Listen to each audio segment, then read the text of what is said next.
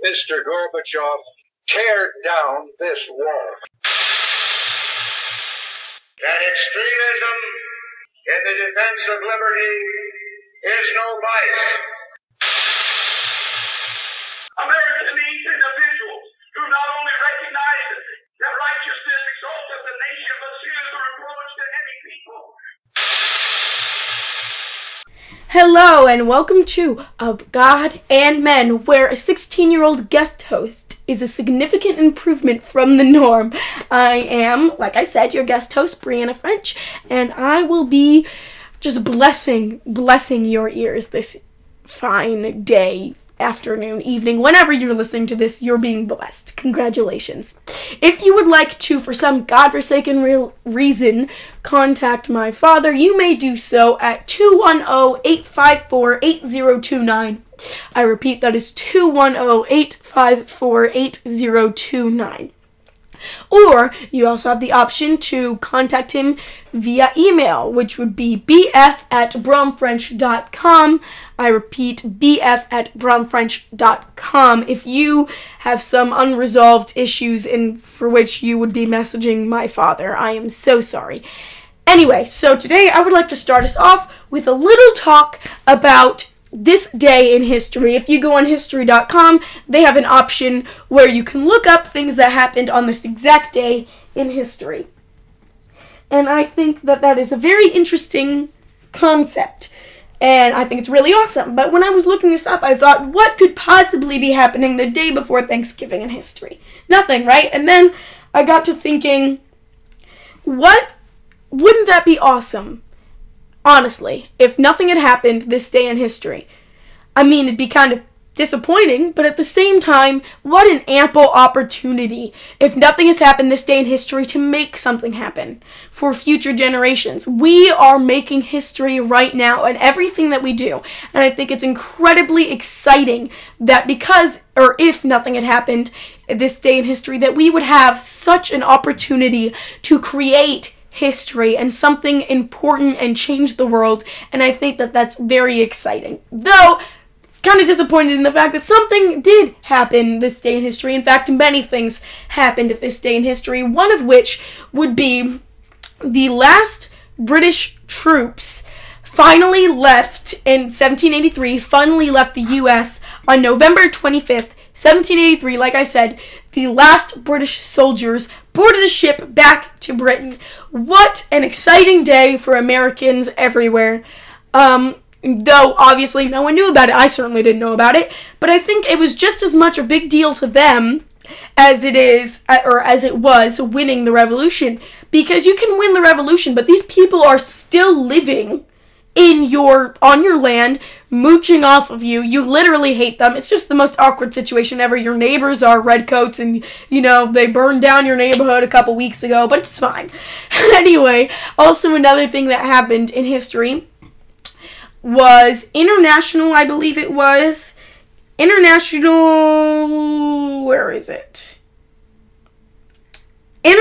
Day to Eliminate Violence Against Women. And I quote, I'm reading this from A Day in History, history.com.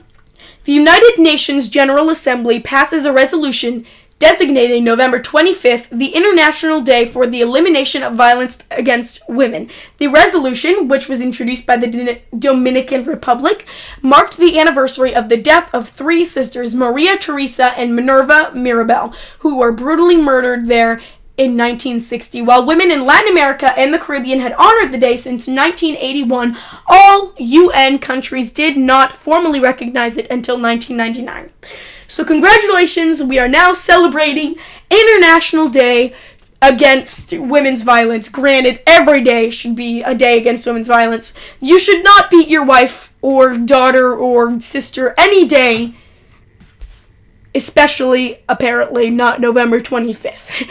Anyway, so now we are going to have a little discussion on the Quran when we get back. I will be right back with you after this break. Are you struggling with weight? Are you having a hard time getting that extra poundage off? Maybe only 3 pounds, it's all you need to lose, and you can't seem to do it. We've got the ideal diet program for you folks. You don't want to miss it. Some people think it's gross. Some people think it won't work. They don't know what they're talking about. I can tell you what you need to do. What you do is you buy our special lemon. Lemon? That's right. You buy our special lemon. You cut it open. You put salt on the lemon, and then you eat the lemon. Not just the lemon, but you eat the lemon rind as well. And you do this after every meal. Let me tell you what it does. The lemon rind, when it gets into your stomach, begins to eat all of that extra fat. And before long, voila, you look fabulous, just like me. Mr. Gorbachev, tear down this wall. That extremism in the defense of liberty is no vice.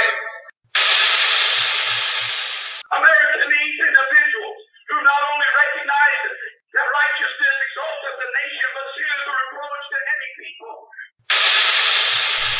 Hello, and welcome back. I am again your guest host, Brianna French, the improvement guest host. You lucky dogs. I sound like my dad when I say that. I'm so sorry.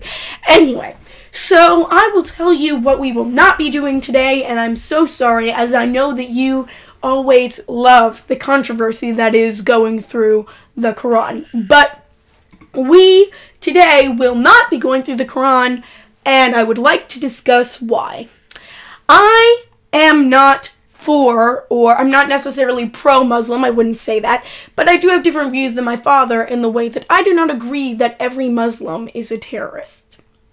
And I understand that we maybe have not seen many cases where they're not, but I do believe that there are moderate Muslims. Whether they are following the Quran is not for me to say. Also, I think it would be wrong for me to go through the Quran in that sense, but also because I don't agree with anything the Quran says, mostly because it is so incredibly difficult to understand. People talk about how hard the Bible is to understand, but if you ever try reading the Quran, the grammar and punctuation usage is so messed up that you cannot possibly grasp what it's trying to say. It's like it's purposely dizzying you in circles so that you have no clue what you're reading, but it kind of sounds spiritual, so people feel good about it. So it's like girls posting Bible verses under their pictures, like those girls that are always like, charm is deceptive and beauty is vain, under a selfie on Instagram. Is there anything more vain? I mean, personally, I take a lot of selfies, but come on. Anyway, so needless to say, I will not be going through the Quran, but I would like to make a point of pointing out that I am very, very, very strict in my beliefs on the way that I do not ever believe it is okay to do something out of fear or to not do something out of fear. I would like to make it known that I am not going through the not going through the Quran out of fear, because I am not afraid of terrorists or ISIS or Al-Qaeda. I don't know why that was so hard for me to say. Anyway, I am not doing it out of fear. I am doing it out of the way that I'm not sure that I would be very good at it, and you guys deserve the best possible going through of the Quran. Anyway, I am a strong believer that if you are afraid of ISIS, or if you are afraid of any terrorists, then you are doing exactly what they want, which is being afraid of them. It is their most powerful and debatably only weapon, and that is fear. Hence, terrorists. If you are afraid of them, you are giving them what they want. They can kill you, but the bottom line is, if you're not afraid of them killing you, what is the point? That doesn't mean I have a death wish, but I certainly am not afraid of them killing me, as I am aware that you can bury the workmen, but the work will go on. And that is all I have to say on the matter of terrorism, the Quran, etc. And we'll be right back when we go through the Bible in a quadrillion years, a real book. Are you tired of your church asking for 10% of your income? We are so thrilled that we are finally able to offer an 8% tithe.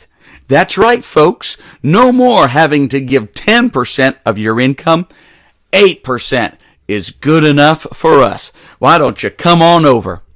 Do you have a pastor that is constantly preaching against sin? Every service, he is telling you about what sin is. You will love our church. We don't preach against sin. As a matter of fact, we preach against preaching against sin.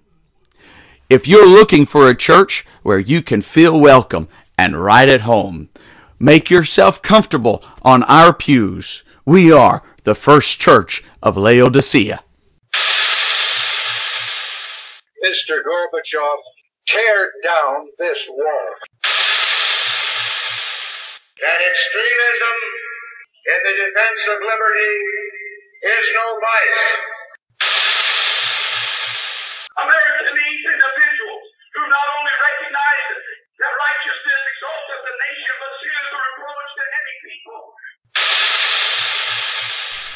Welcome back. It is I, Brianna French, your guest host, and we are going to talk about the Bible in a quadrillion years. And the goal today, we are on verse 49, Genesis chapter 41, verse 49. And the goal today is to finish this chapter, which should be fairly easy. So, before I go on, I would like to mention that we did get an email from William Lohman, Brother Lohman, and in this email he discussed and pointed out the fact that yesterday when my father was talking about Joseph really being the first to implement communism/socialism, Brother Lohman pointed out that Karl Marx himself was a Jew/German. He was both Jewish and German, and he introduced, as we all know, the idea of socialism/communism to the modern world, and the Soviet Union accepted this. And the Soviet Union, upon accepting this ideology, were the ones that then imprisoned and killed the Jews.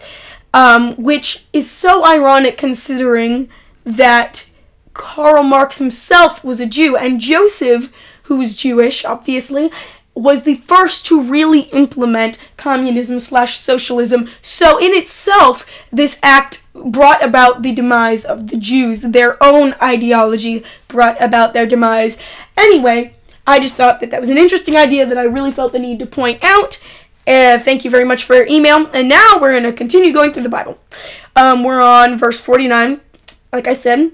And Joseph gathered corn as the sand of the sea very much, until he left numbering, for it was without number. So to translate that scripture, he gathered corn, and it was as much corn as there are grains of sand.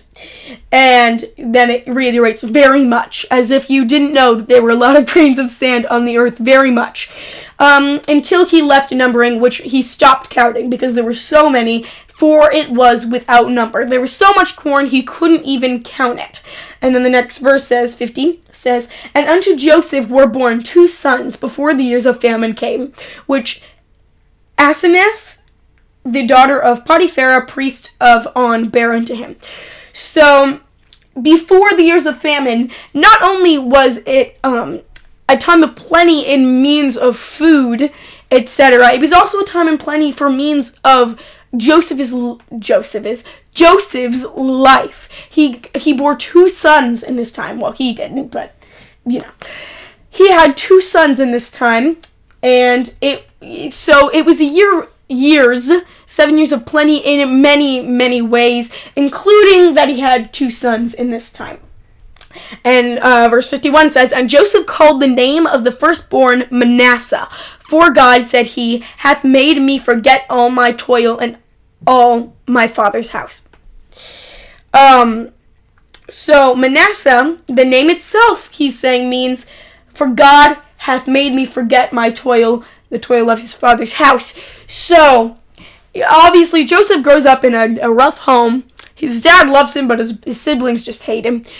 And I find it ironic that in this time of plenty, he's so incredibly grateful. He names his child, "For God has caused me to forget my toil, the toil of my father's house." In his time of plenty, he rejoices. But at the same time, he knows that a time of famine is coming. So to name his son Manasseh, and God has caused me to forget my toil, the toil of my father's house, by naming his son Manasseh will cause him to be forced to be grateful for all that God gave him, even in the time of famine. And I think that's very interesting. And then it says, verse 52 says, "And the name of the second called he Ephraim," or Ephraim, I don't know. "For God hath caused me to be fruitful in the land of my affliction." I think that, because the Bible many times talks about being grateful when everything's good, when everything's bad. It tells us to always be grateful, for God has given us great gifts, even in our toil, which is what Joseph names his children.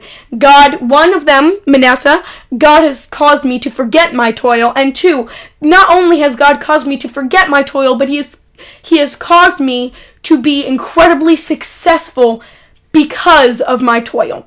And isn't that how God always works? He causes us, through pain, he will make beauty from ashes. Isn't that beautiful?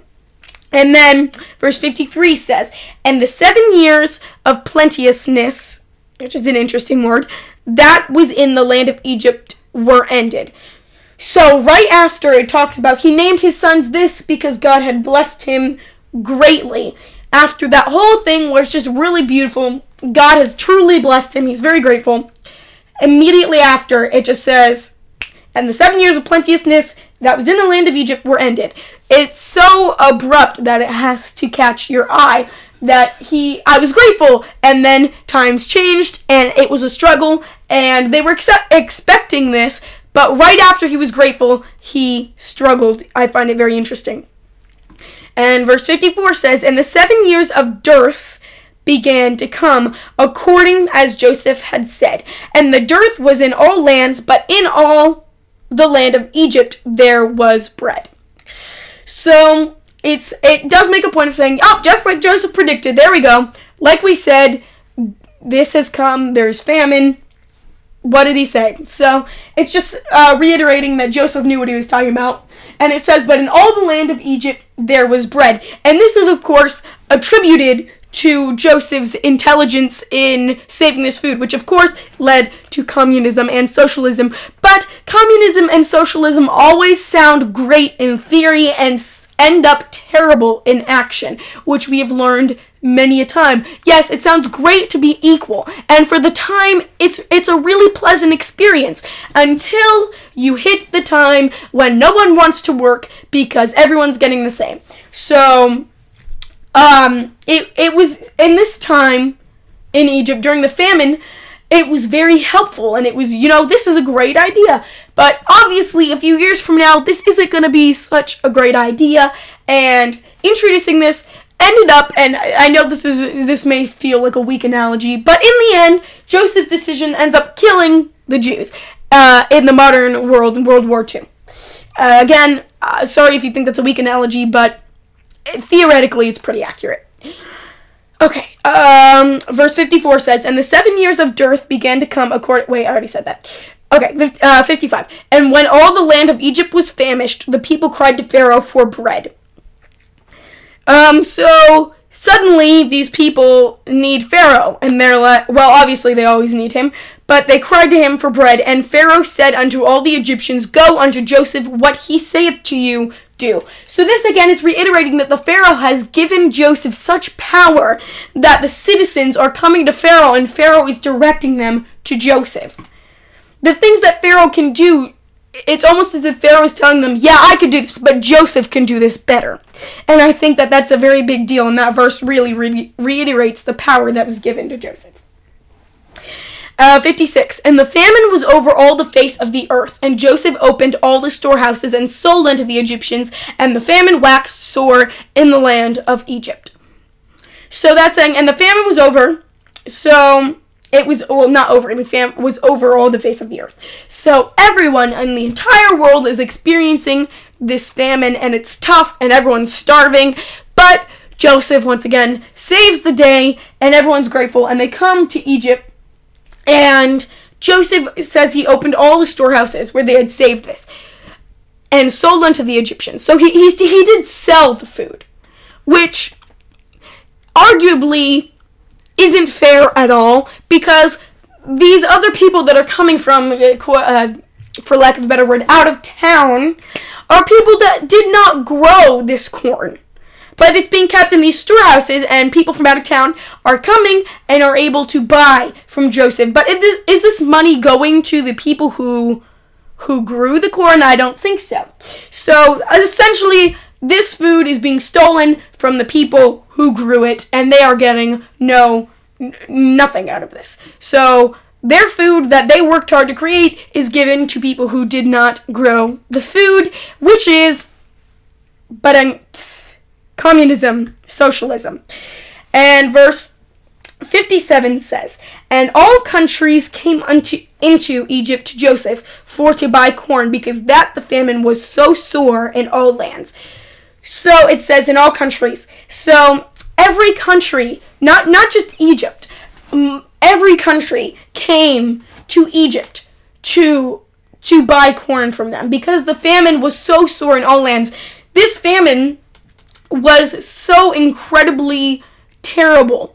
And people are starving, people are dying, that they have, people who may not necessarily like Egypt have to resort to coming to Egypt to be fed. And I think that is probably, in God's eyes, at least in mine, an analogy for when people are at their bottom, when people are at their worst, they always come to God. They come to who they know can feed them. And even though they're starving, and even though they may not like Egypt, they still knew where to go. They still knew where to go to be fed, which is something that I think is very ironic in the way that I relate it to my life, because at my school, and people I'm friends with may not necessarily believe in God, or know God, or love God, or, have ever touched a Bible in their life.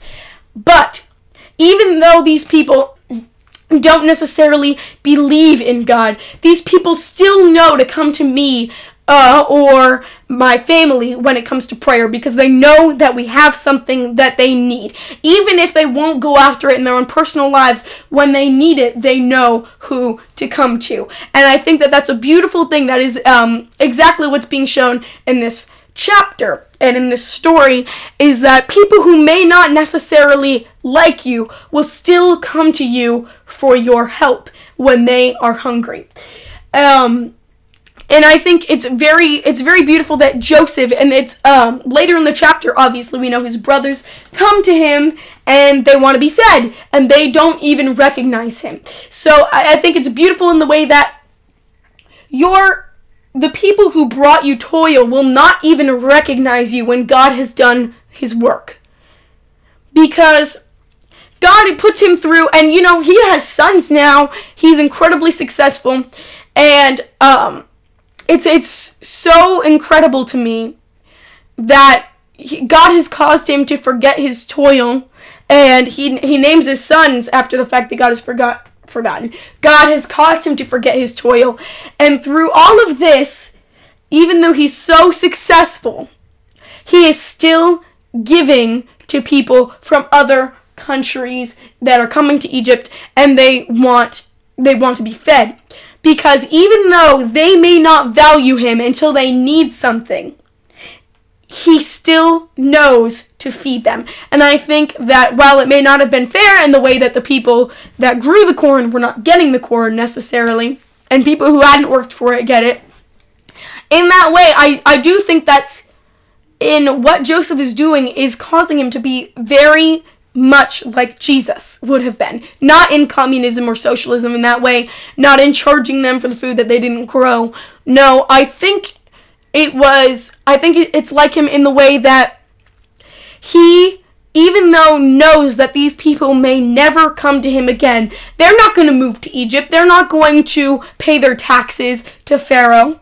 They're not going to do any of that, but he still values their lives enough to feed them when they're hungry. And I think that is something very, very Jesus-like. And in the situation of what would Jesus do, that is what Jesus does. In every situation, even when we choose to ignore him, he is still willing to feed us. Spiritually and physically. If you have ever been in a time of your own personal famine, you know that God has always provided for you in the way that even if these people never come to Egypt again, Joseph was comforted in the way, or in the fact that they didn't go hungry, that they still got to eat. And this shows us what a character that Joseph really was.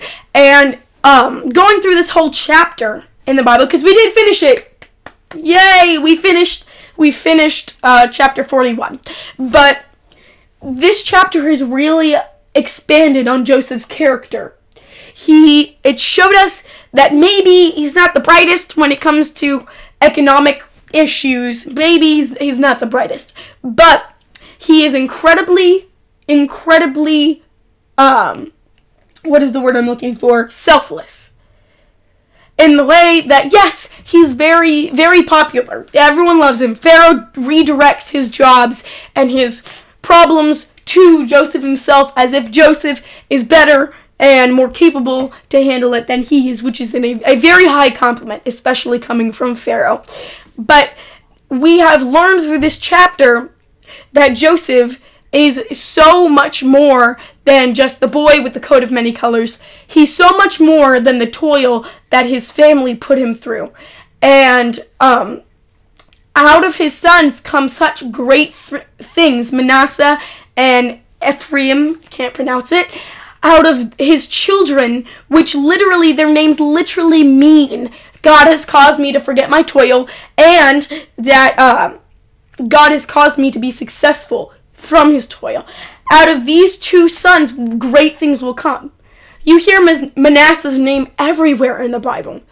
So out of your pain, out of a direct result of your toil, will always be success, because all things come together for the good of those that love God. So if you are going through a tough time, this should really encourage you that not only did Joseph become the right-hand man of Pharaoh, but God caused him to be more successful than he ever would have been if his brothers had not sold him.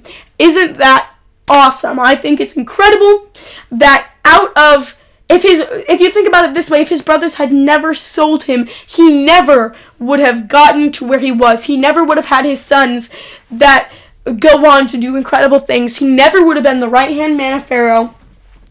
And this causes me to think perhaps we are all lucky, so lucky to experience the toil that we have in our lives. And I think we all too soon and all too quickly jump to the conclusion that these are sent by the devil, because I believe that God himself sent Joseph's brothers to sell him into slavery so that he could be where God wanted him.